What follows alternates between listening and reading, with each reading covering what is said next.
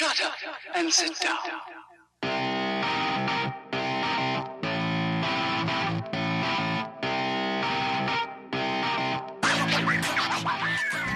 Nice bike. Oh, if that's not the understatement of the century. It's cool. Too cool for you. No. I think it's right where I'm at. Out of my way. Oh, I see. Oh, yes. I suppose you do have to ride it to truly appreciate its virtues. Well then, I'll just wait right here till you get back.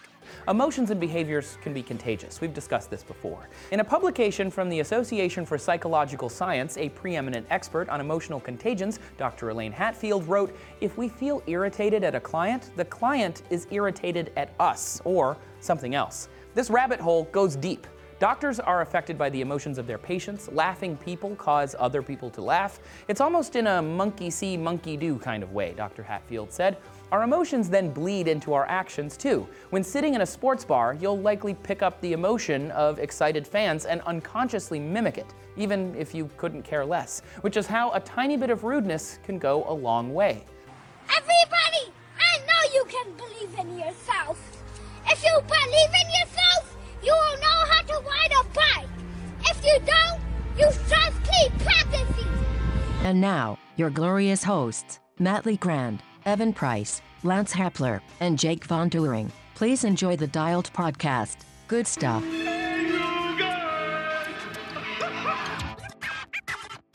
Hi, and welcome back to the Dialed podcast. I am Jake Von Doering, and today I am here with Lance Hepler. Dr. Lance Hepler, Lance Romance in the house today. And the man, the myth, the legend, he's back, Mr. Evan Price. It's been way too long. Oh boy, am I excited to be back at this seat. And finally, Matt LeGrand. Oh, Sure. sure. Never mind. Oh, his seat's empty. Where's Matt? Oh no, here's Matt coming in. No. Oh, hey Matt. Matt is traveling. Matt is in a giant tube flying over the continental United States. That's right. Where's he going again? I believe he's flying to Atlanta. Atlanta. Yeah. Okay. And he's going to some lake in Georgia somewhere. And That's what I thought it was Georgia. Yeah. doing some stuff. So we contemplated the Skype stuff, but it just didn't work out. Mm-hmm. So we will see Matt next week. Yeah. So That doesn't work over planes. You can't like Skype in. I don't know. I think he was just looking for an excuse. He was getting tired of us. All right. Let us get this thing started, and we're going to go through our backpedal. Evan, I'm going to save you because we have lots of backpedaling to do with you. We're gonna keep it a short backpedal from you. Oh, we got questions. So we'll start with you, Lance. How's your week? Oh, I had a great week. I had a very good week, actually. A big mile week for me. I actually rode over 300 miles this last week. Wow. So, yeah. There's mountain biking in there too, right? There was some mountain biking in there. Oh, my God. Yeah. Yeah, actually, I did go and race the short track cross country race, Portland short track race. It's mountain bike race again. I've been slowly improving. I was really excited this week because I took Jake's bike out of his garage because he's not using it. He's not? He's not. So you stole the bike from So Jake's I stole garage? the bike from Jake's garage so I could use it. And, it's just a significantly faster bike than the one I was racing on. So I had a really good time on it. So Good result, too, yeah? yeah, there's like 30 guys in my group, men's Cat 2, age 40 to 49. And, the week before I had taken 5th and I was feeling pretty good. So I lined up, which I thought was in a good spot, which ended up being in the second row. I didn't realize I was in the second row, so I got a terrible start. Just a terrible start. Hey, blow the whistle. I'm like 12th or 13th to the first corner, so I wasn't even really in it at all. So positioning matters even more than that does even in cyclocross? It's a 30-minute race, yeah. Oh, yeah, okay, okay. So positioning matters there a little bit. In the beginning, too, just the way the course is set up, a lot of times you'll find a lot of bottlenecks. So if you get stuck in that bottleneck, the guys that get the whole shot, and if it's a faster guy, they can get a significant amount of time on you just in the first minute of the race. Okay. So a teammate, Mike Hamness, got the whole shot. Never saw him the rest of the race. He was gone, and he won it. Yeah, he was super strong right now. It's fun to watch. Yeah, it was. Yeah, Nice. All I saw was his dust.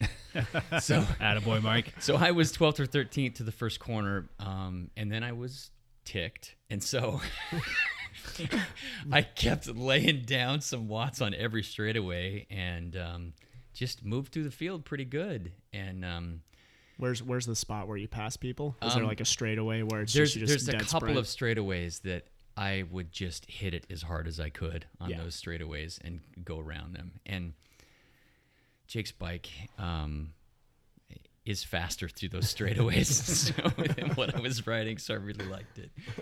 So anyway, I'm gaining on a couple of teammates that I knew were going to be up near the front, and by lap 3, I had kind of gotten right on the wheel of one teammate, and came to straightaway. I gassed around him, and he like goes, "Gosh dang it, Hepler!"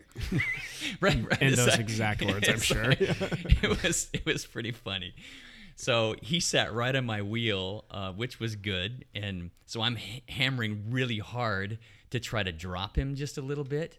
And there was a very short, steep little section where you enter the motocross track, and I'm just gassing to go up this little spot, and I pedal struck right at the top, and the bike flew to the left, and I crashed again. So This time on somebody else's bike. on Jake's bike, Jake, I tore the grip on the right side, so I think I'm gonna have to buy the bike from you. I can't return it. That's one way to take a bike from some guy. That's got to be the most creative way Jake's had to give away a bike so far.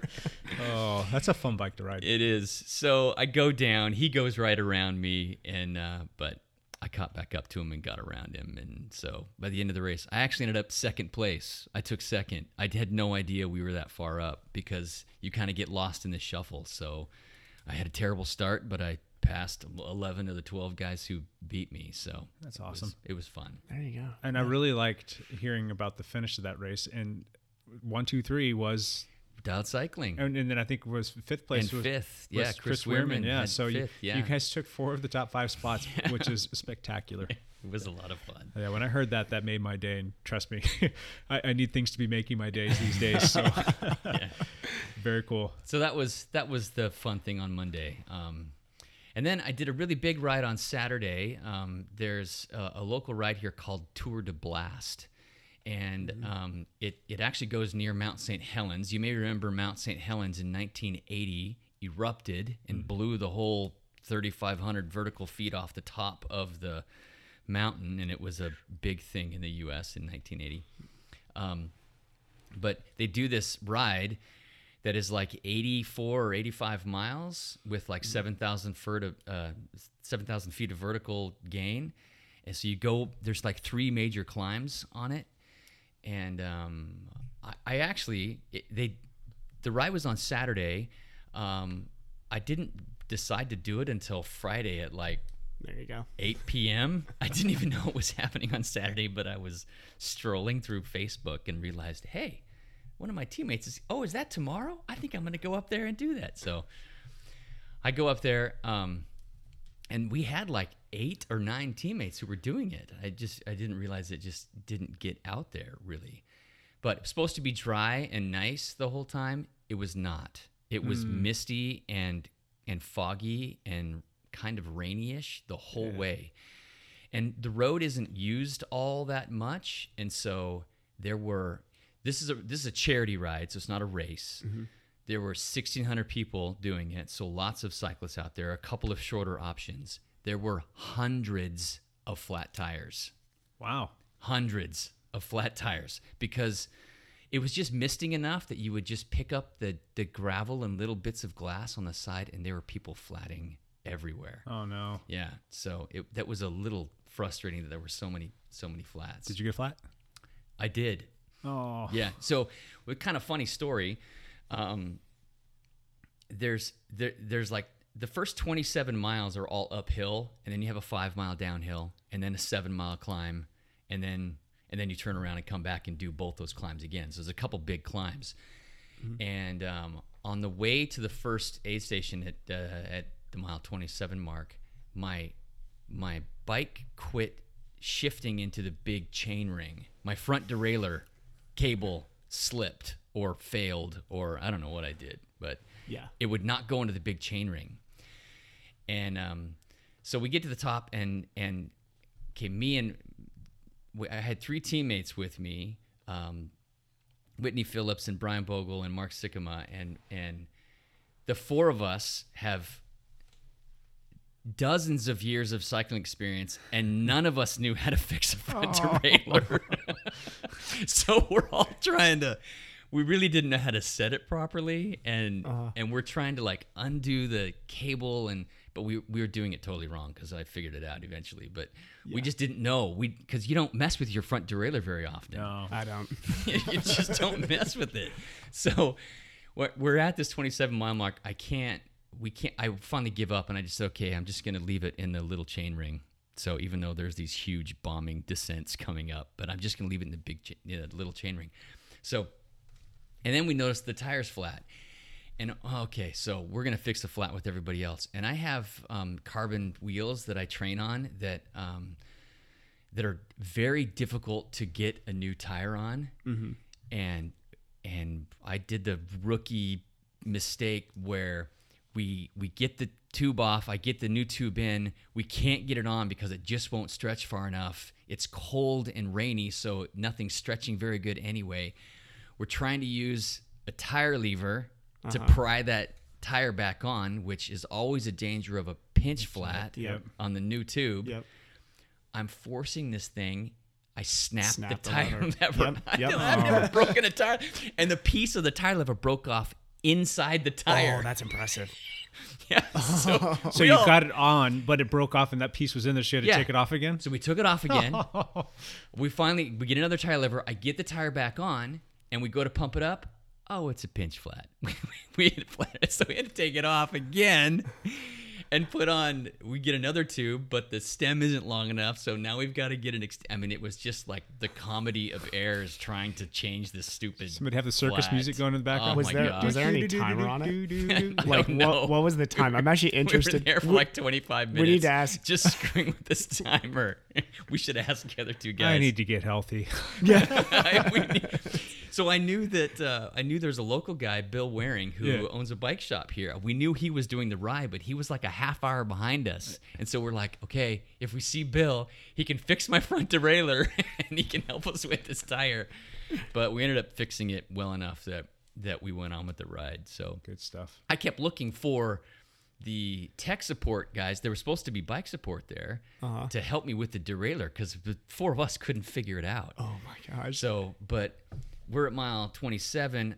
I do this big bomb descent with the guys in the small chain ring, just humming it like, I don't know, 160 cadence. Oh, you didn't like froom it on the top tube just to try and stay in their arrow? And well, I did that a little bit, but then there were times where I'm just like, just trying to.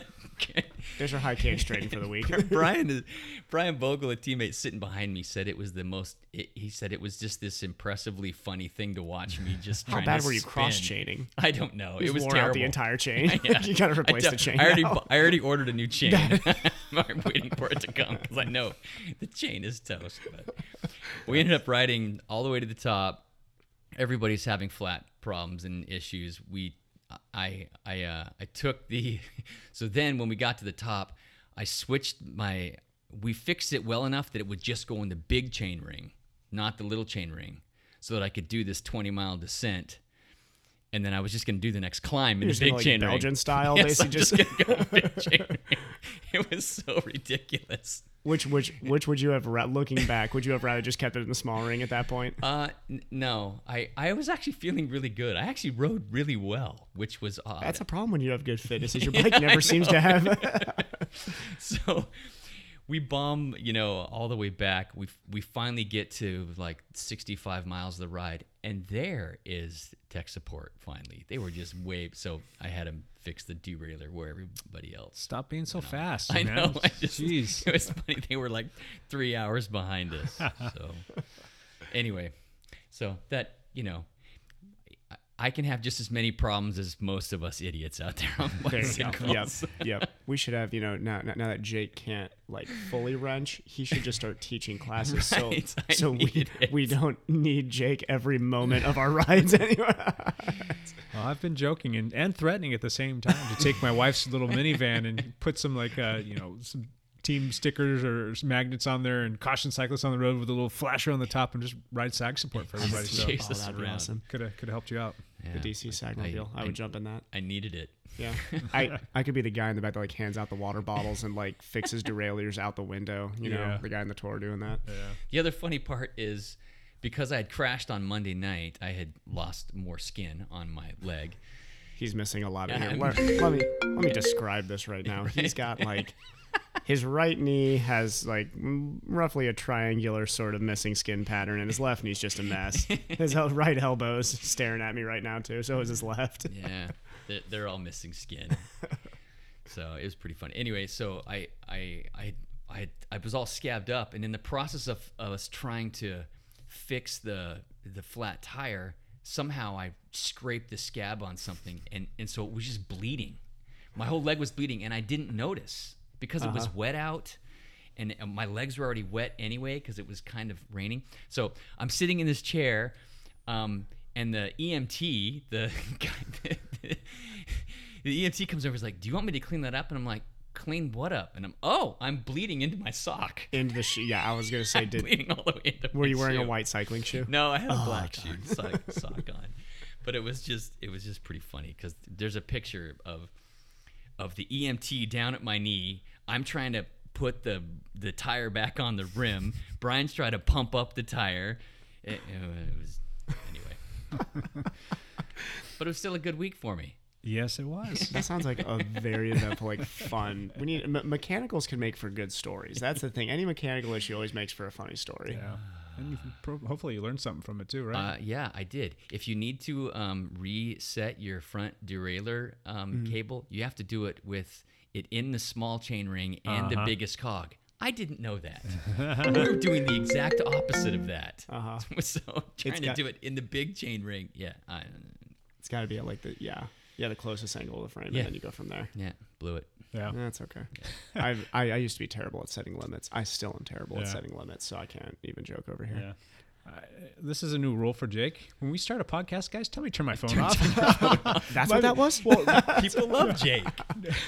no, it's my phone rings and it's on silent, but it's connected to my computer. Yeah, and we're And we're recording, recording, with and the it picks up on the computer and just starts ringing on the computer. I'm like, Is dang that- it, stop calling me. So, Is that Matt calling us? Maybe Matt's trying to call in. No, it's somebody else, unfortunately. So phone's off. If you're trying to call, sorry. We can still pretend like it's Matt. Yeah. Good times. Evan, Oh, God. we haven't heard from you in a little bit, buddy. Yeah, it's been like 2.5 weeks now. I think so. Yeah. Yeah, It's been too long. I'll be back for a while, so I'll be annoying everybody for Okay. now consecutive weeks for a long time. So, Not for yeah. nothing. I've heard that there's a story that needs to be told about Blue Lake, and I know that was a few weeks removed from where we're at Yeah. now. But I have one from this weekend too, but we're gonna kind of clump these in together into Evan learning. Like my ego in the sport of triathlon has been so severely beaten over the last few weeks. It's awesome. Like it has been a fun mid-season slump for me. It absolutely has. No, but it's a good. No, don't worry. I actually think it's kind of made the sport more like fun for me now. It really has in kind of a weird Was way. it taking the pressure off a little bit? Yeah, Because absolutely. you had this big ramp up for St. George, Yeah. and then that was a bit of a letdown at St. George. Yeah, big letdown. Yeah, and that. So yeah, it was. I've been, blessed and very lucky to have a couple very good seasons in the last like 2-3 years. yeah, And this year I'm just having to learn when things don't go right. Like how you deal with it. And definitely, I'm not sure if I'm dealing with it right, but it's been so Blue Lake. I'll tell the Blue Lake story. go for it. Yeah. Because it was kind of funny actually. So, that big training block, and I trained through Blue Lake, but I usually race decently well when I'm racing in the middle of a training block. I usually show up decently well, and For our listeners, Blue Lake is a Olympic distance triathlon, which is kind of a big season opener here in the Pacific Northwest. for the Y Triathlon series, it's a really big race too. Yeah. A lot of fast guys there. Like it was a fast race, that's for sure. A lot of really really good athletes there, and Y Triathlon is an awesome group that puts together just great races. I just was also at Pacific Crest this last weekend, and for a regional race group, they put on quality triathlons. They really really do. So Y puts on that one as well, and that was down in Bend, Oregon, wasn't it? Yeah. Yeah, Sun River, but Sun yeah, River, just outside of basically Bend. Yep. Yeah. That's a long trek for Yeah. people that are based out of the Portland area. Yeah, and they do. There's people who travel for that one. I'll tell a story on Pat Crest here too, but there's some big racers from out of state who come to that, and they do a 50K trail run there too. Oh, wow. It's kind of a whole weekend of races, Friday, Saturday, and Sunday. Yeah. So they put on a great weekend. Yeah, Bend is one of those places too that we've talked about, like places you need to put on your bucket list, like destination places to go to ride, and probably do triathlon as well. Yes. That's a beautiful venue down there. Anybody looking for an awesome race, Pacific Crest Endurance Festival weekend. Yeah. That half iron distance, they call it the Beast Man, Yeah. but because the bike's a little bit long. Yeah. That is a bucket list race. That bike ride, you get a view of Mount Bachelor that's just like tough to beat. Yeah. During the entire ride. Yeah. And just aside from the race itself, I mean, there's all kinds of just incredible scenery down there to see. yeah. Just from mountain biking or road biking or whatever your poison is for It's cycling. in beautiful general. down there. Sun River's got some great mountain biking. Robert, yeah. I've done the Pacific Crest 4 times, and it has kicked my butt every single time. Oh, it kicked my butt. Trust me, it was my butt got kicked hard. So Blue Lake, we'll start at sea level. We'll start with the sea level story. So Blue Lake was, I don't know, like 3 weeks ago now was the last time I didn't see you guys. Yeah. And so I'm going to be the physical therapist at this race as well. Proactive. We put up a tent, and so I had to get there very early, had to do some organization through the week. My recovery wasn't great for the race, but I'm kind of getting used to that now. I don't think, as Lance here knows, when you're working in the medical field and trying to race at the same time, your recovery is worse than your patient's recovery Correct. all the time. Yeah. So get there super early, feeling actually good that day. The swim was fine. I forget what I came out in, but I came out in the group that I wanted to.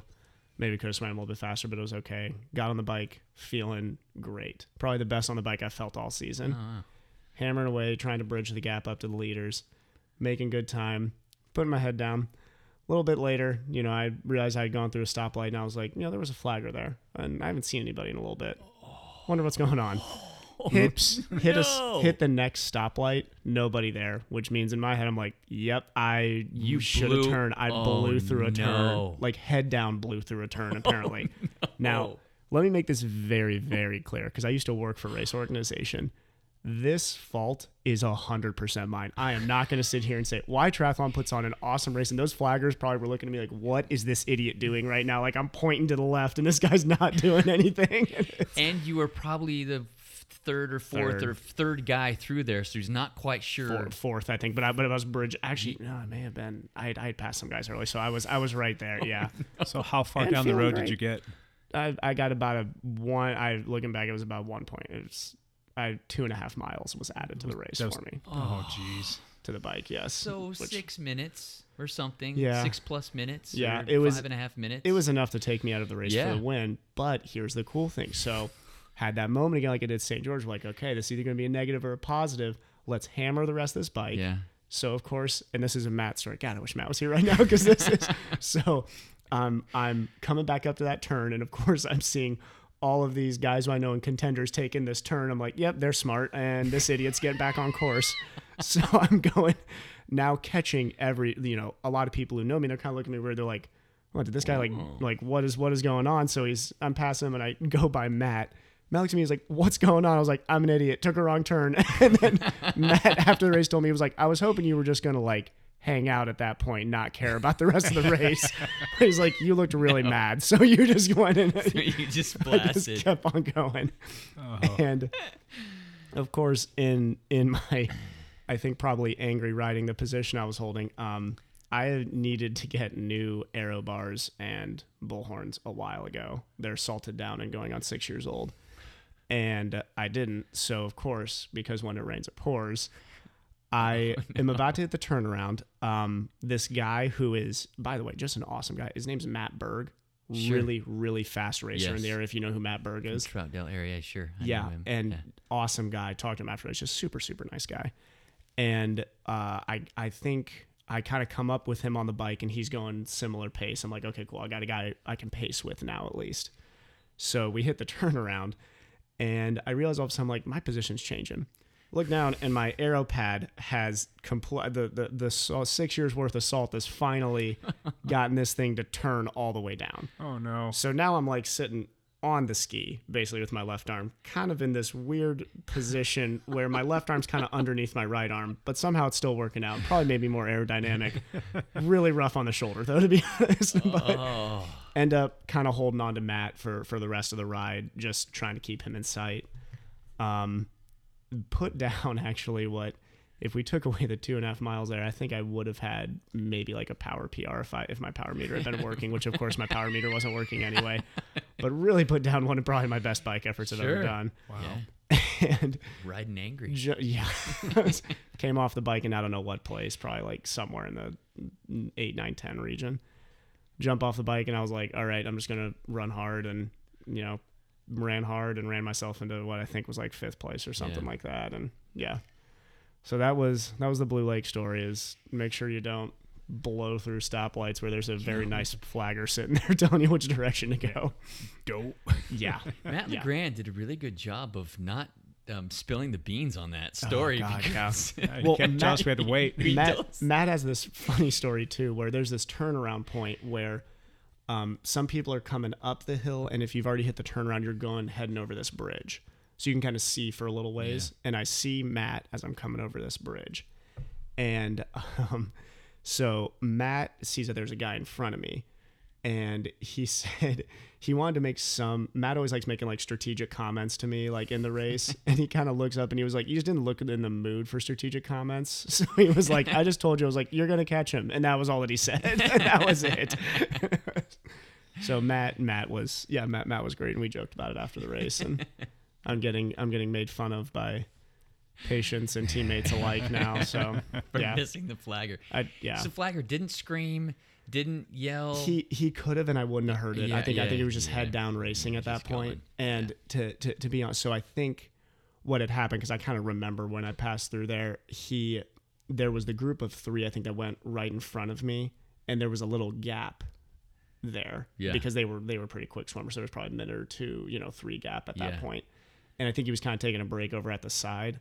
Oh, it was still, I've done that race course last year at Midsummer. I should know that there was a left turn there. And I think I just went straight through. And of course, at that point, he probably doesn't want to step out in front because he doesn't know if I'm looking or not. So, yeah, this was 100% a personal mistake and not the poor flagger. But yeah, so raced myself back into, I guess, somewhat respectable position. But it was for the amount of fitness going to that day, it was not a good result. So Pacific Crest, what happened there? Yeah, so this was my return to 73 after St. George, and I'm just gonna make a blanket statement. I don't want to race at elevation anymore. Racing elevation is terrible. Oh my God, it's terrible. I am so bad at it, so bad. But Pacific Crest is, what is it? Is it 4,000 feet? Yeah, and the bike you're climbing up over in the 5-6 range the entire time. So the bike's at elevation. The run you're probably at 4.5, 4.6, something like that. Enough to when the lights are going out to really make the lights go out hard. So yeah, awesome race put together though. There was like a lot of really, really fast guys showed up.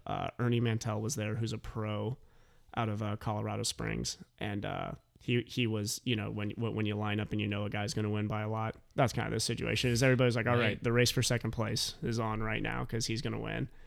And Pacific Crest does this awesome thing where they have everybody who's in contention for the win of the half iron starts at the same time. So there was about 20 of us that got to start together, which was cool. It kind of separates out the race. You kind of know where you are in the race at that point.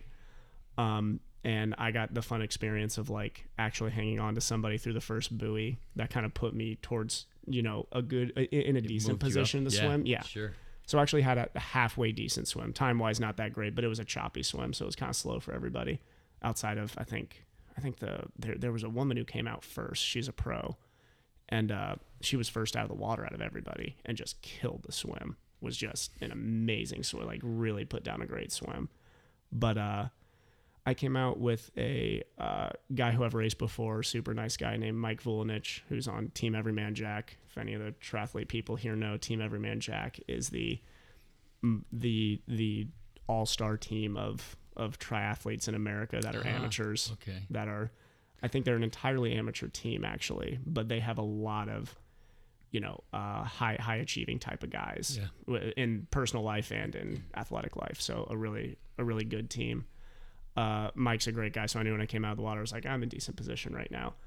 So got on the bike. We're biking well, me and Mike, and there's a story I'm going to tell from early in the bike at a later topic, but we're going to skip that story for now.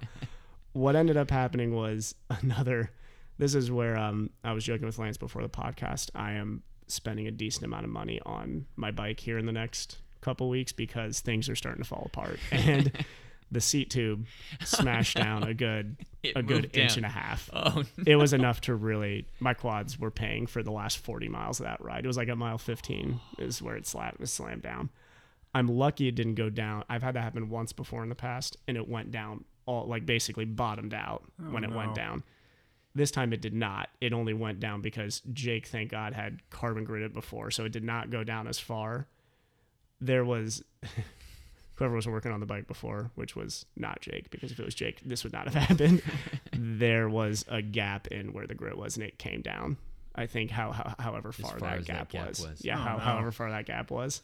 So that happens at mile 14. This is normally it's a 56 mile. It's like just bikes, under 60, but it's like 58, 59. Yeah. Just because, and that's why it's called like the 72.3, I think is actually what they call it. Yeah. Because it's a point-to-point bike course. And a beautiful bike Beautiful, course. absolutely gorgeous. One of the prettiest places to ride in the country. Yes. Yeah. My quads were not feeling pretty though. That is for sure. But I put together a bike that I think I was sitting like, what was I saying, like 7th or 8th, I think, coming off the bike or something. Not in the position I wanted to be in, but still in the mix to put together a good run. And there were, fast guys there. So I was like, all right, at least still in the race coming into the run. First place is well off, doing whatever. Out of reach. Yeah. And I run a decent first 6-7 miles. And then the altitude absolutely just came crashing down on me. And started finishing the race running a couple 8s. I think my last couple of miles were at 8. Yeah. And fell back to maybe 8th. A little bit. Yeah. Not terrible, everything considering though. And it's a beautiful race, so when people ask me about Pacific Crest, I always say it's a freezing cold swim. It's a hilly long bike, and it's a run at heat and elevation. So prepare to suffer. Yeah, exactly. Thank God they don't put too many hills. They're nice about the run. Right. The run is like a couple hills, but nothing that's gonna like kill you outside of the fact that you're at elevation. But But yeah, it was an awesome weekend because I got to see my brother, mother, and father all in the same place for the first time in like a while. It's been a while since we all got to hang out. So it's good. Yeah. Yep. Family time. Yeah. So that is the back pedal for me, and we're gonna see how the next month and a half build to nationals goes because I may have to make some adjustments here coming up. You just got to overhaul your bike. I think so. I think I just got your bike. I just got to overhaul my brain too and not be missing turns. But and you got to keep your eyes open. Yes, no more head down riding. That's for sure. But Good times. Jake, what about you? Oh, dude, I had a really exciting week. Let's hear it. I went to Costco. Yes. Ooh. That was the highlight of my week, boys. You got out. I like this new Costco. Jake. He's not crashing for 1 week, which is good. And he's going and saving money. I made it from like my living room to my office a couple of times. That was good. Progress. Yeah. Mm-hmm. So, but yeah, my big outing was going to Costco. It took about twice as long because that's about how fast I walk these days and how fast I move. And boy, was I exhausted. I need a recovery day after that. He's out of a walking boot now, though. At least he's into a very securely snug brace. Yeah, I got to go get that checked out. I will be seeing the orthopedic tomorrow to have a few parts and pieces assessed and find out what the next couple weeks are going to look like for me. But yeah, it's been pretty uneventful, and I am thankful for the fact that I've been able to watch a little bit of television. Again, the post-concussion syndrome stuff is settling down, so I can watch a little bit of that. And that's good. Been able to watch some YouTube videos and kind of taking advantage of that time to learn a few new tricks or just dabble with some stuff that's always interested me. So that's been exciting stuff. Good. But it really boils down to really just knowing that there's not much I can control right now other than my attitude. So just trying to stay positive. And, I'm trying to tiptoe my way back into having more interaction with folks now that I'm feeling a little bit better. And hopefully that'll, be more and more with time, because I need a little bit of interaction to take my mind off of this whole recovery process. It sucks. So. And it's good. I mean, it's good that the team's doing well. You know, it's growing well. There's I know I know with how much effort you've put into the team development and everything, it's good to see that it's able to be successful. And while I know you can take a break. It's, what happened to myself and Sean was terrible. And, it's kind of a statistical thing too. It's like, it's going to happen at some point in time. Usually that's what they say. And what kind of bothers me is how it, not necessarily bothers me, but it concerns me is how it's affected other people in terms of like, they'll tell you, like somebody told me yesterday, like I rode on the trainer for the whole next week because I was kind of nervous or, a little anxious about riding outside. And, it's valid, but I don't want people to, walk away from riding on the road. It just, it happened, and there's not much I can do about it. And I'm going to do my best to get back in due time. And it's going to be a long road to recovery, but I will do what I need to do. Just don't let this affect you. And hopefully we can affect some positive change. I mean, I really would like to see how we can parlay this here in our own community into, creating more awareness with drivers, pay attention. Exactly. We are people. We're not just some person wearing, some Lycra kit riding a bike.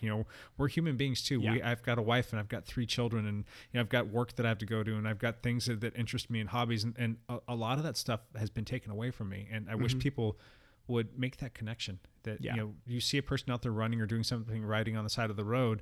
These people have lives, don't throw stuff at them. Don't yell obscenities at them. Don't, God forbid, hit them. Hit them. You don't. It's whatever's coming through on your phone. It ain't that important. And if it is, pull over and take care of your business there and do your thing. And I'm not speculating that any of this stuff was part of our situation, but I'm just saying in general that happens, and you read about stuff all the time. Yeah. So, and I think just when the unthinkable does happen, take responsibility. Yeah. We hear too many stories in this country of a cyclist getting hit and the driver driving off, which I don't know how you reach those people. I think there's a lack of morality there that I don't think can be reached sometimes. But there's always a way to strike a nerve with somebody, because everybody's got a mom, a dad, or brother, or sister, just about everybody. And they're not, not everybody's a sociopath. I mean, these people just need to make that connection that these are human beings out there that have lives and that have people that love and care for them. And to have to go through some of the stuff that we're going through right now, I wouldn't wish that on anybody. It sucks. It hurts. And we're coming up on 3 weeks now. I still haven't slept more than 2.5 or 3 hours straight since it happened. So it's rough, but I'll do what I have to do to get through it, and I'll keep my chin up. I just don't want it to happen again, and I don't want it to happen to other people. So it's just no fun. Yeah. A big part of what you were doing before, you would do bike repair and bike maintenance for people. And I know a lot of people backed off sending you business because you're unable to help them. Unable to help them. I think it has something to do with the left arm. He's still in a immobilized shoulder thing because his left shoulder is If anybody could physically look at Jake like we are at this point, you wouldn't ask him to go and change your bike tire right now, because that left arm needs to be resting. Yeah, well, I know a lot of teammates and a lot of people have probably backed off sending you business. Yeah. How long should they back off for? Let me talk to my doctor tomorrow. I'll let you know. I mean, I will push it. I just don't want to cause anything to be further damaged. Of course. So, but I'll know more after my visit tomorrow, and maybe we can touch on it a little bit more next week, and I can put the word out there, because it's not just teammates. I mean, I've grown a pretty extensive network of people that I've worked with, and I care about this community. I care about people having fun and wanting them to be safe, and I want their bikes to function a certain way, and I want to be that person to help them out, and I can't do that right now. So that kind of tears at you a little bit. So of course. I will be back though. I'll be back. And don't worry, he's also giving occasional lessons to people who don't know how to work their front derailleurs or who didn't bring their cassette tool from Ohio. Or who take bikes out of the garage. Yes, steal them. My bike doesn't work, so I'm just going to steal his. He can't catch me. The garage is open for business as long as you're the one working on the bike. All right. Well, that's enough about that. I don't need to perseverate on this whole thing, but let's move forward. Let's get into our first topic. Now that we're well into this podcast, we might have to make these somewhat quick, folks. Sorry about that. So our first topic is what got you started in cycling? And that's kind of a broad term, but more importantly is how can we use that, what got you started in cycling, to help grow the juniors category in bike riding and racing. So talking about kids, getting them introduced into riding bikes more than just, being on a BMX, riding around in your cul-de-sac, but actually going out there and doing like a group ride or doing some training or getting into racing and things of that nature. How do we grow the junior programs here locally and across the country? Because that's the future. That's the future of us and what we're doing now. If we want to be alive and kicking down the road, we got to figure out a way to get more kids out there riding and racing their bikes. Mm-hmm. So, Evan, let's start with Okay. you. What got you started riding bikes? What was that? So, yeah, for me, getting into riding bikes was influenced by my parents. My dad, I've mentioned on the podcast before, my dad was a cyclist and my mom was a triathlete. So that's what personally got me in, was my dad being a cycling fan too. So I was watching the sport, which I think was an important part, because kids are so visually driven these days. Like, why are sports like basketball and football always going to have good child participation? It's because it's always visible. Yeah. Right. They know the athletes, they know the teams, they grow up fans of the sport, their parents grew up fans of the sport, it gets passed down. In cycling, and I'll even poke in triathlon there too, you don't always grow up knowing any of the athletes in the sport. And sometimes I think that's a problem of professional cycling, because there's now the questions of, well, do we want to idolize guys like Chris Froome, guys like Lance Armstrong? Right. That question does come in. Yeah. And I think we need to start promoting the sport as a total, because especially, we have the recreational kids, but there's also competitive kids who get into the sport. Sure. And you look at, why has America not been competitive in Grand Tours since, Lance has left? Yeah. Well, I think the reason is because we're not, like you said, the junior programs aren't comparable to the European programs. Right. Absolutely. Yeah. But I know for me getting into the sport, it was, I was actually around, so I grew up skateboarding. So I was always around BMXers, and I always thought that looked like a blast. And then, I was like, oh, road biking is pretty close to BMXing, so I got into road biking. Yeah. But I think sports like the mountain biking and BMXing are very, very good options for kids, because they're dynamic, they're fun. They're not like trying to sell road biking to a kid, which is, I think, a little bit tougher at points, but selling to a younger kid the idea of mountain biking, BMXing, the more dynamic sort of fun sports in that sense, to a 8, 9, 10-year-old is probably the direction I think could maybe bring more fruit. But that's just my opinion. When I was 12 years old, my Boy Scout troop was riding they were going to ride bikes from Astoria, Oregon to Brookings, Oregon, all the way down the whole coast of Oregon, from Washington to California, basically. Wow. Yeah. So that was one of my first experiences on a bike. And this is at 12 years old? I was 12 years old. That's impressive. Yeah. And there was 10 or 12 of us who were going to do it. And the best story about the trip was one of my friends. We're riding along. That course is not flat, by the way. There is a lot of climbing, and we were coming up on a hill, and he did not want to look at the hill, and he had his head down, and he ran straight into the back of our support van and broke his arm. Oh, no. Was he like trying to sprint away or No, something like that? He just didn't want to look at the hill. Oh my gosh. And so he hits the van and breaks his arm. Anyway, that was... Did he go back to cycling? I don't think he ever lived down the fact Oh God. that he hit the support van. Anyway, so that was my first foray into cycling. And then I, went away from it for years and years, and I kind of came back to it by default. I've talked about this before on the podcast, that as other body parts of mine wore out, I ended up cycling because there's not as much impact, with cycling, and that's kind of went that way. But I think Evan hit it on the head with how you would really be able to get juniors more involved. The only way to do that is through the parents. I shouldn't say that's the only way, but that's going to be the most lasting, impactful way. Parents or just older people in the cycling community, people Some sitting at kind this of table. mentor. Yeah. Right.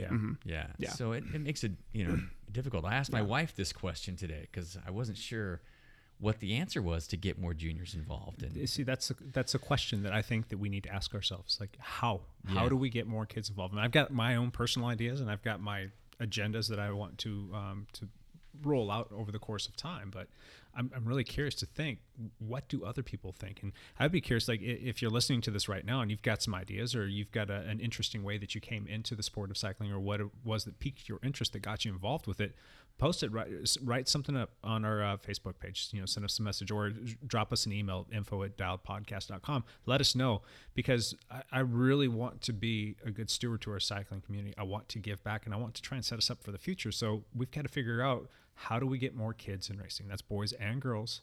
How do we get more kids on bikes and racing, and kind of grow the whole cycling community from the ground up, so that we can create more awareness? Because if you've got kids that are out riding bikes at a younger age, their parents are going to see that they're out riding bikes, and they're going to be a little bit more aware of things that are going out on the road. So they might drive with a little bit more safety, because they're like, that could be my kid. That's actually when we go back to the just like you were saying, like making it aware that you're a human being out there. There's how you do it. That's right? how you make the connection. And just in terms of like the longevity of the sport, and the way that these kids can plug into the sport and have fun with it until they're into their 60s, their 70s, and their 80s. I mean, you mean obviously they might get a little burnt out, but there's different ways that you can take advantage of the sport, and different ways that you can use it. And once you really fall in love with it, it's not something you're going to want to give up. Like once you figure it out, once you get it, I can't see getting off a bike for the rest of my life. Right. Even after getting hit by a car and sent to the hospital for nearly a week, I still don't see myself giving it up, because I love it that much. And so there's that. But I want to make sure that we're getting more kids involved in this. And I want kids to know that there is so much fun racing to be done out there, and so many things that you could do. And the best cyclists in the world are not riding bikes right now, because they just don't know any better. They never got on a bike. And so like to expose more kids to that, and let them know that there's more than just the staple sports. You've heard me say that before, there's more than baseball, football, basketball, and soccer. You can get into cycling and triathlon, and these are some great sports. And how do you do that? So, for me, I've been on a bike since I was about 3 years old. I mean, I've got a picture of it. Maybe I'll post that up on our Facebook page and our Instagram, of me riding around on a bike with it must have been a 6 or 8 inch stem. I mean, the thing was like vertical too. It's just a funny looking bike. And I think I'm wearing a pair of pants, no shoes, no shirt, because that's just how I rolled when I was a kid.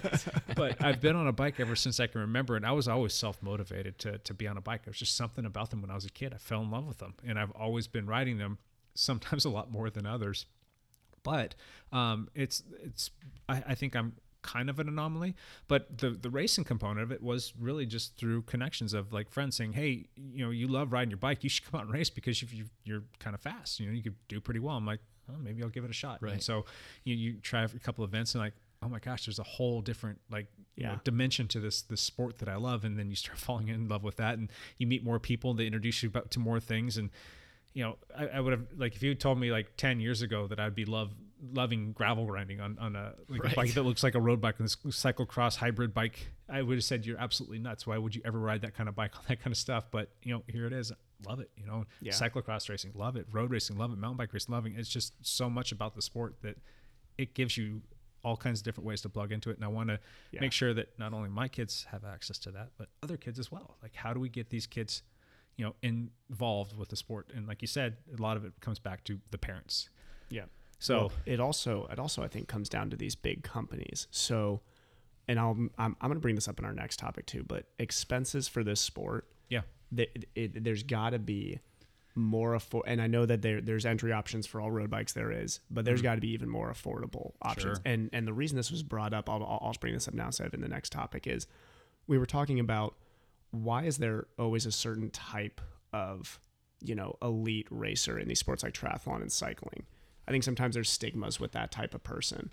And I think a couple of us started to realize is that the sport isn't financially accessible to everybody. No. So why do sports like basketball and football grab the best athletes? Is because, newsflash, the best athletes aren't always in the most affluent neighborhoods. Actually, most of the time they're not in the most affluent neighborhoods. Yeah.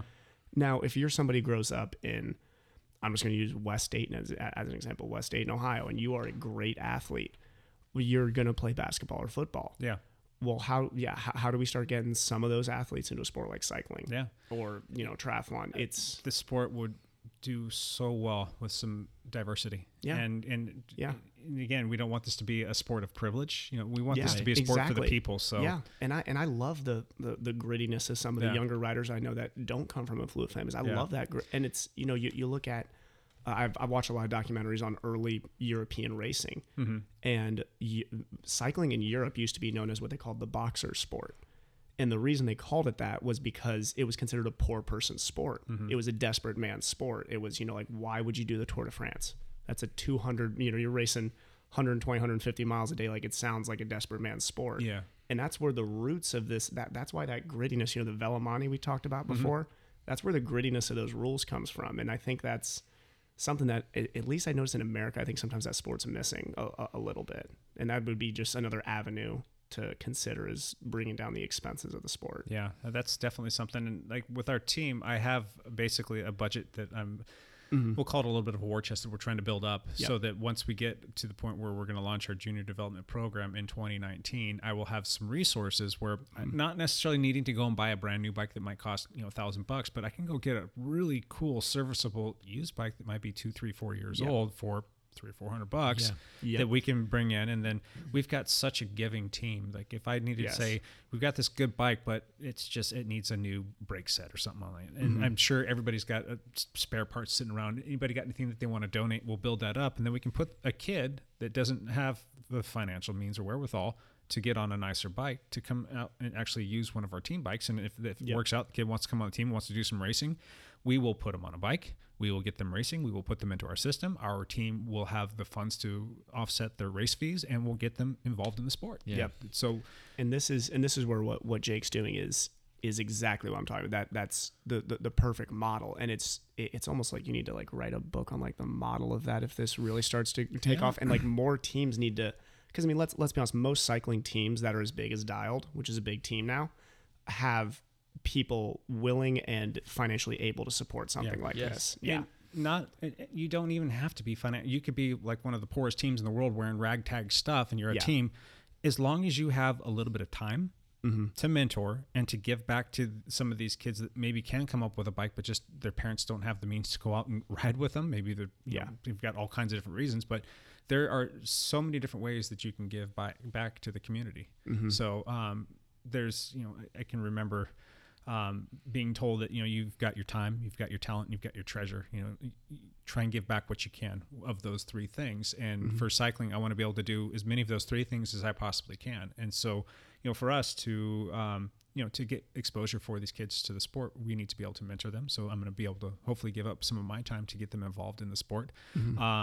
I'm hoping that with my background and my racing and my understanding of, sports psychology, but a little bit of that too, but the exercise physiology, teaching them about, proper training and how to go through that whole process. So giving back some of my, my talent, I guess we can call it that.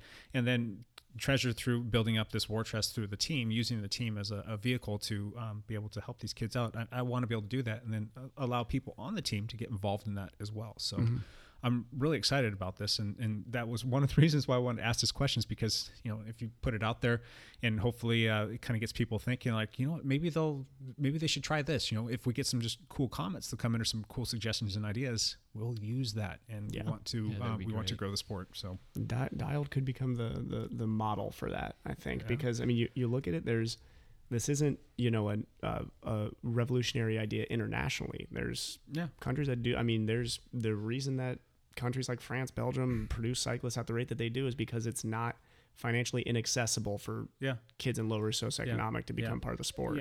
We're not creating something brand new. This isn't some revolutionary idea. You just have maybe to have in this country. You just have to have the desire to want to give back to something that you love and you're passionate about. So that's kind of what my thoughts were. And really just any different way that we can get kids excited about this, I'm all for it. So again, getting them exposed, watching shows on television, or not shows, but races on television is a great thing. Like you mentioned, being mentors to these kids and asking the community that you're involved with to give back to these kids. I mean, if you put something together, it doesn't take very much. Some sort of way to, solicit like local corporations or, people that are into the cycling industry or whomever. I mean, there's a lot of people who are like, they're passionate about helping with kids and giving back. And, as long as they're not writing you personally a check and you're just putting that in your back pocket, because that wouldn't be right. But if they're actually able to see their money at work and getting kids happy about riding, I mean, there's a lot of people out there that are willing to do that. So you've just got to be willing to ask and, just do what others are not willing to do. And I don't think people are doing enough of that. So that's just my 2 cents. Yeah.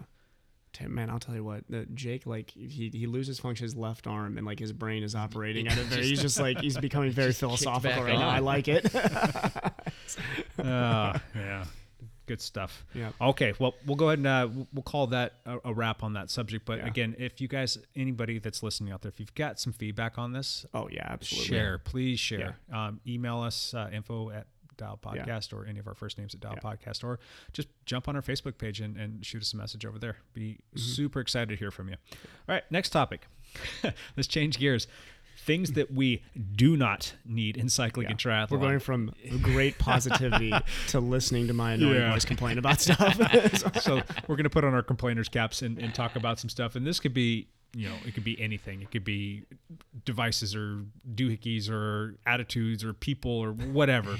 just crap we don't like in cycling and triathlon that we would really prefer didn't exist. Lance, you want to start us off? Yeah, sure. My first thing is shaved legs. Oh, not shaving your legs. Yeah, that's a terrible one. Not shaving your legs. That's a terrible thing. Exactly. You don't have to. Yeah, I wish shaved legs would just go away in cycling. Do you think that road rash would heal better if he shaved his legs? Because I think so. I think so. It would have, but it's kind of a badge of honor right now. It's a triangle of honor right now. Of honor. I'm turning into Lance slowly here. I haven't shaved my legs in over 3 weeks, so that's reasonable. It's kind of hard, but okay. All right, so I guess that I'm being funny, but no, there's nothing funny about that. It's a very serious topic. It's very serious. Them's fighting words.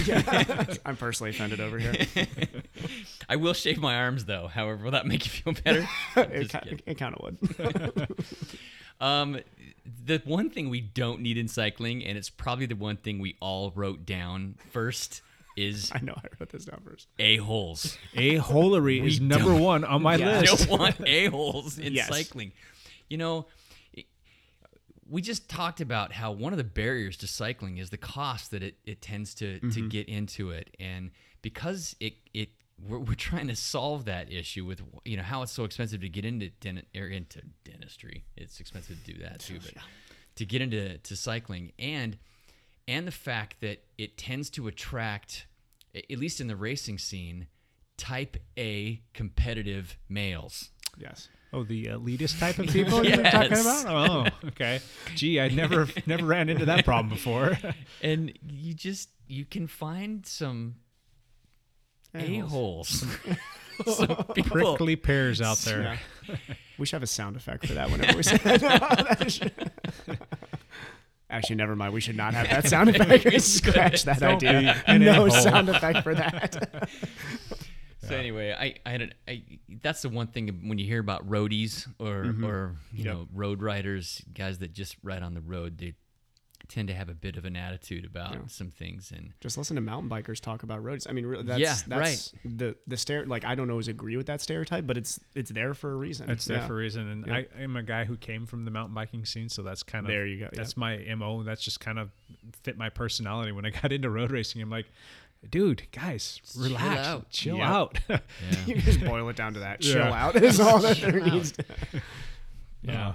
There's a difference between, like going hard or being competitive and scoffing your nose at somebody because he's riding Shimano 105 and doesn't have Ultegra or Dura-Ace, as he's beating you up the hill. Right.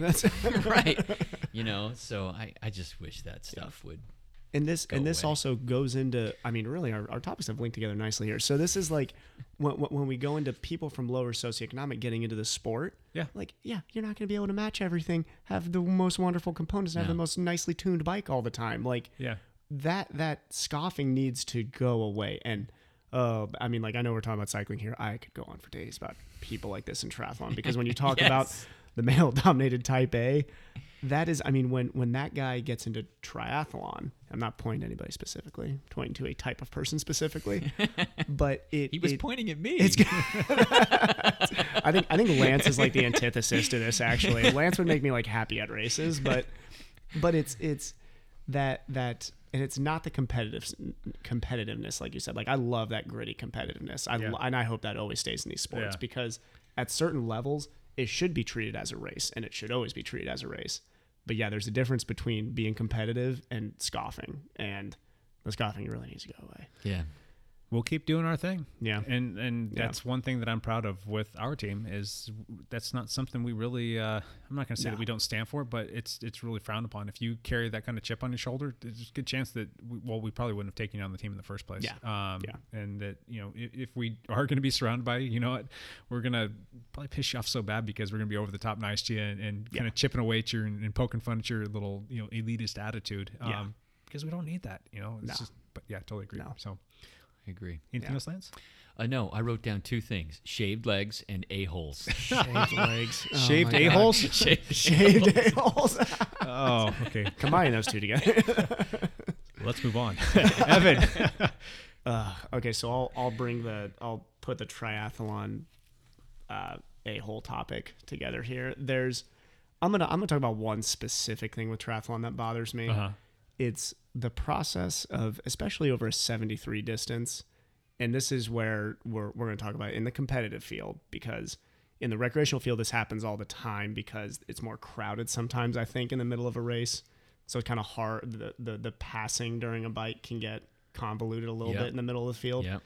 Towards the front of the field, there's certain things that happen that are just known, and like there's certain courtesies and certain like ways that the when one triathlete is passing another on the bike that it should go. And I think I know where you're going with this.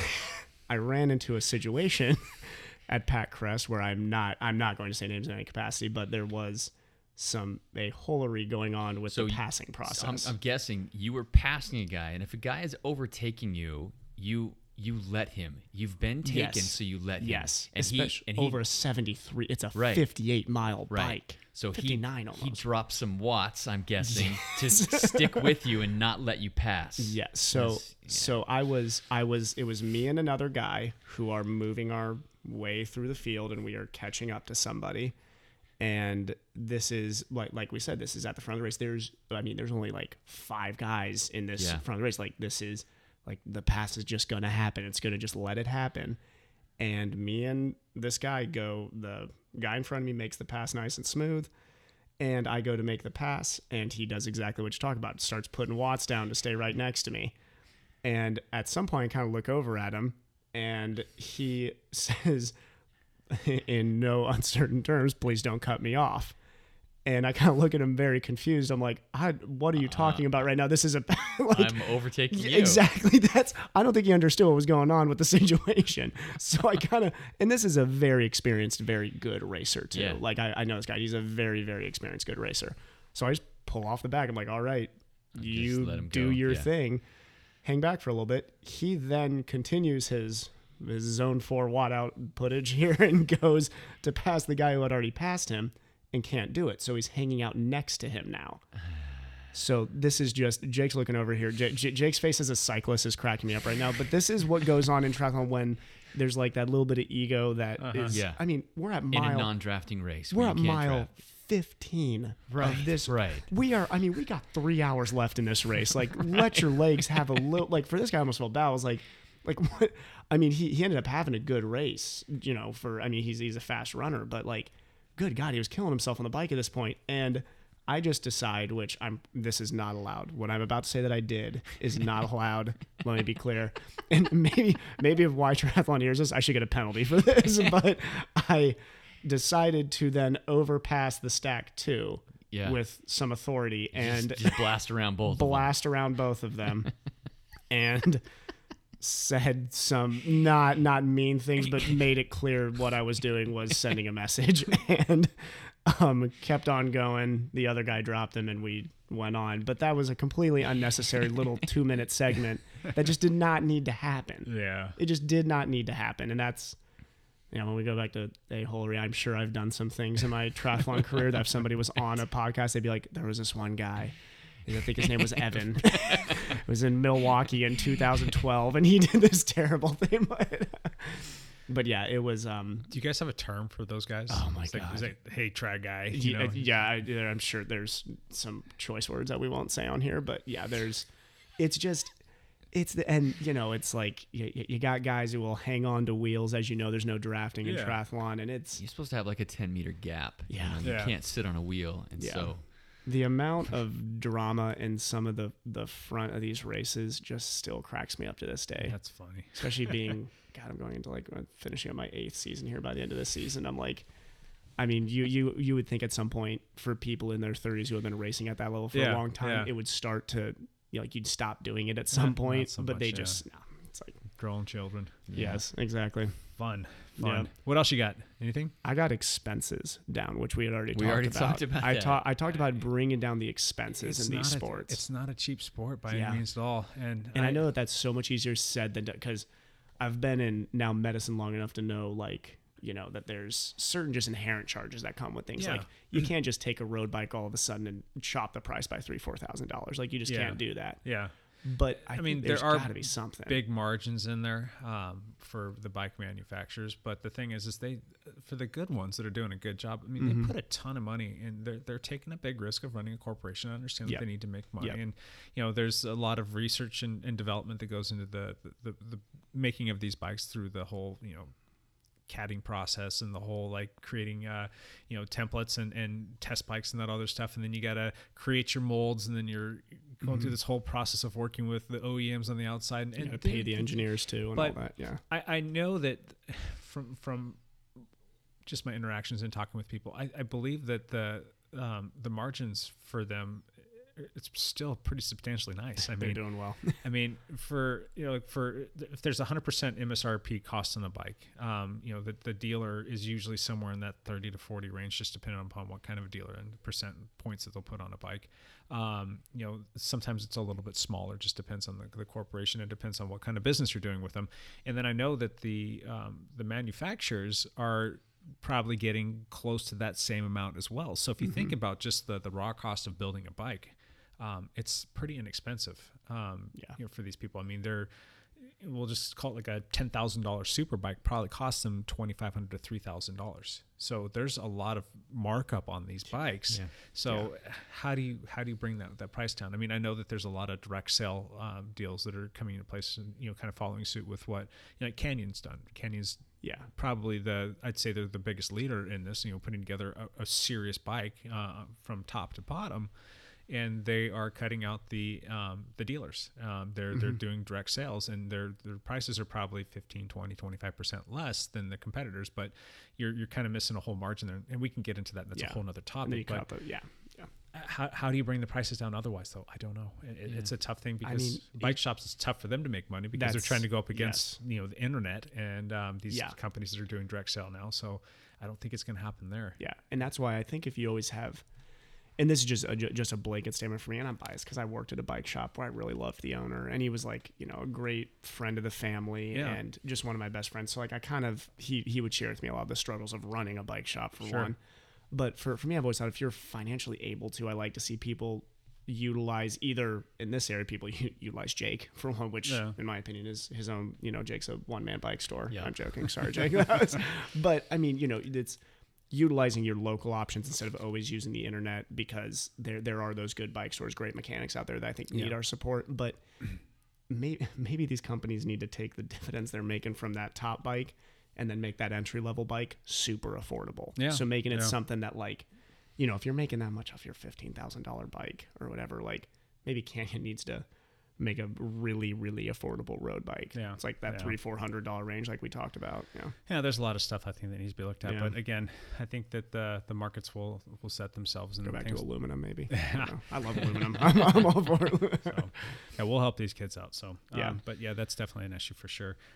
For me personally, we already checked on the e-holery. We can do without that. Did we all three put that down? Because we actually didn't collaborate on that until that was done.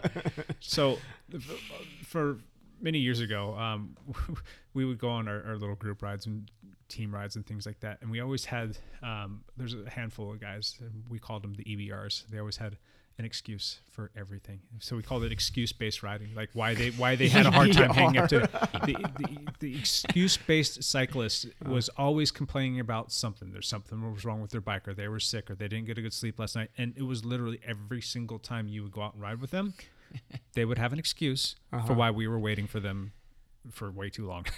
And it was always, and like, I understand everybody's going to have a bad day. And if you're not quite as fast as the other guys, that's fine. But you don't need to have an excuse for everything. Yep. You know, sometimes you just need to own up to the fact that, yeah, I had like 3 or 4 beers last night and ate cheeseburger and French fries, and I slept for 4 hours, and that's your daily routine. Well, that's why you're slow, pal. Yeah. Don't need to come up with other excuses. It's why you are slow. So Yeah. I'm gonna start using the excuses. I'm just gonna get the top hill with Jake and just be like, I'm just not fit. That's my excuse. Excuse-based riding is something that I could do without. And I know that we kind of touched on this a little bit with people being elitist, but I'm going to be elitist with one thing. Mm-hmm. Don't let your bike get noisy. Don't have a loud, noisy bike. Don't have a bike that's like a creaking bottom bracket. I know. Is Jake trying to attack me and Lance right now? I don't get this. Jake's worked on my bike, so that's a personal attack. I feel like. So, a quiet bike is a happy bike. Let's just remember that. If your bike's making noise, take it to somebody and get it fixed, or just put some lube on your chain for once. So, Lance has a story. So on Saturday, I'm riding my bike that won't go into the big chain ring. Whatever. And my bottom bracket is creaking every time I get up out of the saddle because my bearings are bad or something. Yeah, something's going on. Do you think maybe it has something to do with the fact that you were spinning at whatever in your small ring? No, it's because Jake is broken and can't fix it. I'm going to blame Jake. My excuse is EBR. Jake couldn't fix my EBR. I'm going to get to the bottom top bracket. of the hill and say Jake's left shoulder is the problem. So I'm out of the saddle and I'm pumping along and every time I go by somebody, I'm like, sorry about the noise. Sorry, my bike's so noisy. I'm so sorry. Bring it by, Lance. We'll fix it. I'll use your hands, my mouth. We'll get it figured out. Right. I'll tell you what to do. So as you know, my road bike is a 9-speed. So I rode Belgian style for my early racing career, basically. And I developed a very creaky bottom bracket, which had actually splintered. So it actually fractured the bottom bracket. Oh my gosh. Which I raced on for a year, making that noise that Lance was just describing in races. I was probably the most annoying human being in a race for 1 year. Now, granted, I started working at a bike shop, fixed it, got it replaced and all of that. But yeah, I learned the hard way. I was just like, well, my bike's just going to make noise forever. So yeah, good times. Check your bottom brackets, people.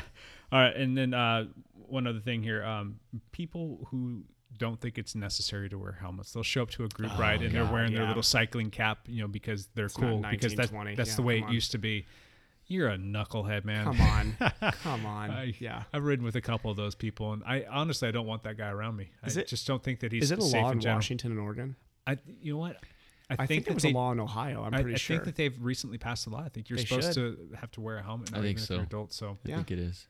Don't be that guy, though. Because trust me, if I wasn't wearing my helmet 3 weeks ago, I would not be here today. I would have likely died. Yeah. Just pure blatant and honest. I mean, that's just the way that it is. So then I wouldn't have to pay you for that mountain bike. That's true. You would have had a sweet score. And we would all have new bikes then. Come pick the... Don't worry, Jake, if the unthinkable ever happens, we will take care of your bikes, I promise you. Okay.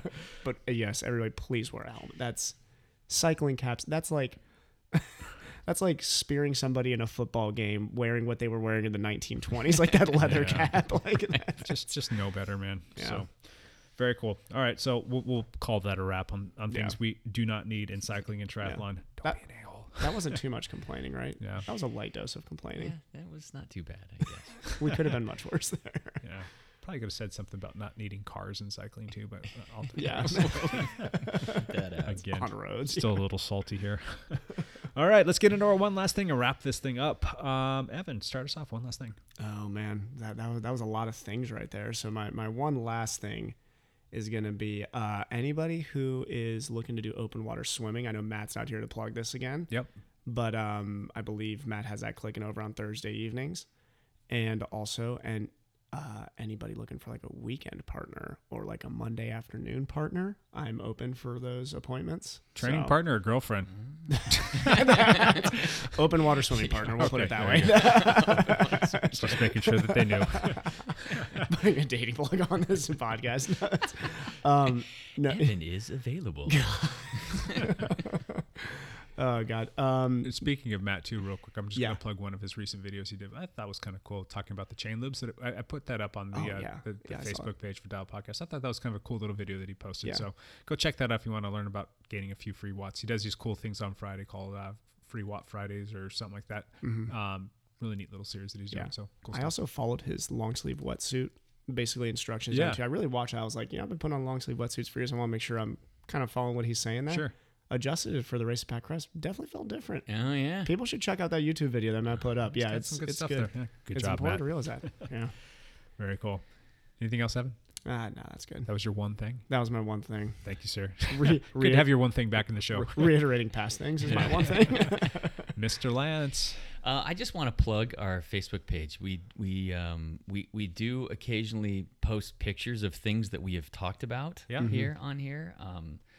There's always fantastic pictures of me on there, and I am a self-absorbed egomaniac. The so, travels of Lance. Yeah. Yes. so, The travels of Lance Romance. so yeah, go to Dialed Podcast on Facebook page and follow that. You'll get some more information. And Yeah, some check other us out on things. Instagram too. We're slowly but surely posting a few more pictures on there. So just trying to keep you guys up to speed with what's going on the shows Yep. that we're talking about. So good stuff. That's like 5 good stuffs Yeah. tonight so far, Jake. Not to point that Drink. out. We need. We should have a rule. It's like one good. You only get one good stuff? Like one thing. It can only be Yeah. one thing. What's the drinking games that people are playing? We talked about this last week, I believe you weren't here, about all the things that we tend to say far too many times. Jake says good stuff. Glorious, Yes. Lance. I That's say glorious too Oh much. crap! What do I say? I've got to have some filler. Like I have to have some bad filler. I've only noticed Jake in mine, so I haven't noticed yours. I've noticed Jake's. Matt. Oh God, does Matt have one? We got to think about Matt's. I'm sure Matt has something that he uses. Funny. Good stuff. Good stuff. Yes. I was about to plug that for you. Okay, my one last thing, and this is something that I learned, and it kind of is tied into the accident I was going to get into. I'm not going to talk about that, but something that I learned that you should look into, both of you guys, is your auto insurance. Even though you are a cyclist out on the road, I've been informed that we have a part of our auto insurance that is the underinsured motorist policy. So if something should happen to you, heaven forbid, and let's say that the person who hits you has very poor auto coverage or no coverage at all, there is a part of your auto insurance called underinsured motorist. And basically that will basically help supplement your medical costs and any kind of other stuff that's incurred during the whole process of what's happening to you. That's important. So I looked into that, and I think our cost went up to like $50,000, which is a decent amount, but that was pretty low in terms of what the agent was telling us.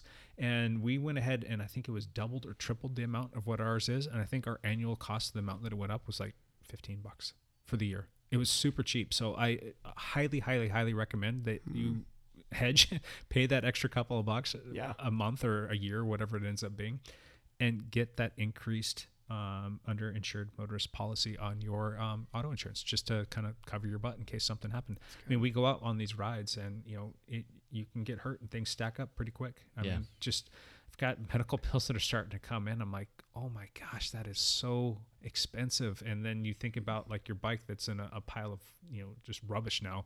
Yeah. Bikes are not cheap. I mean, Literally you can spend in the low thousands to tens of not tens but over $10,000 on a bike. I mean, some of these bikes are super expensive.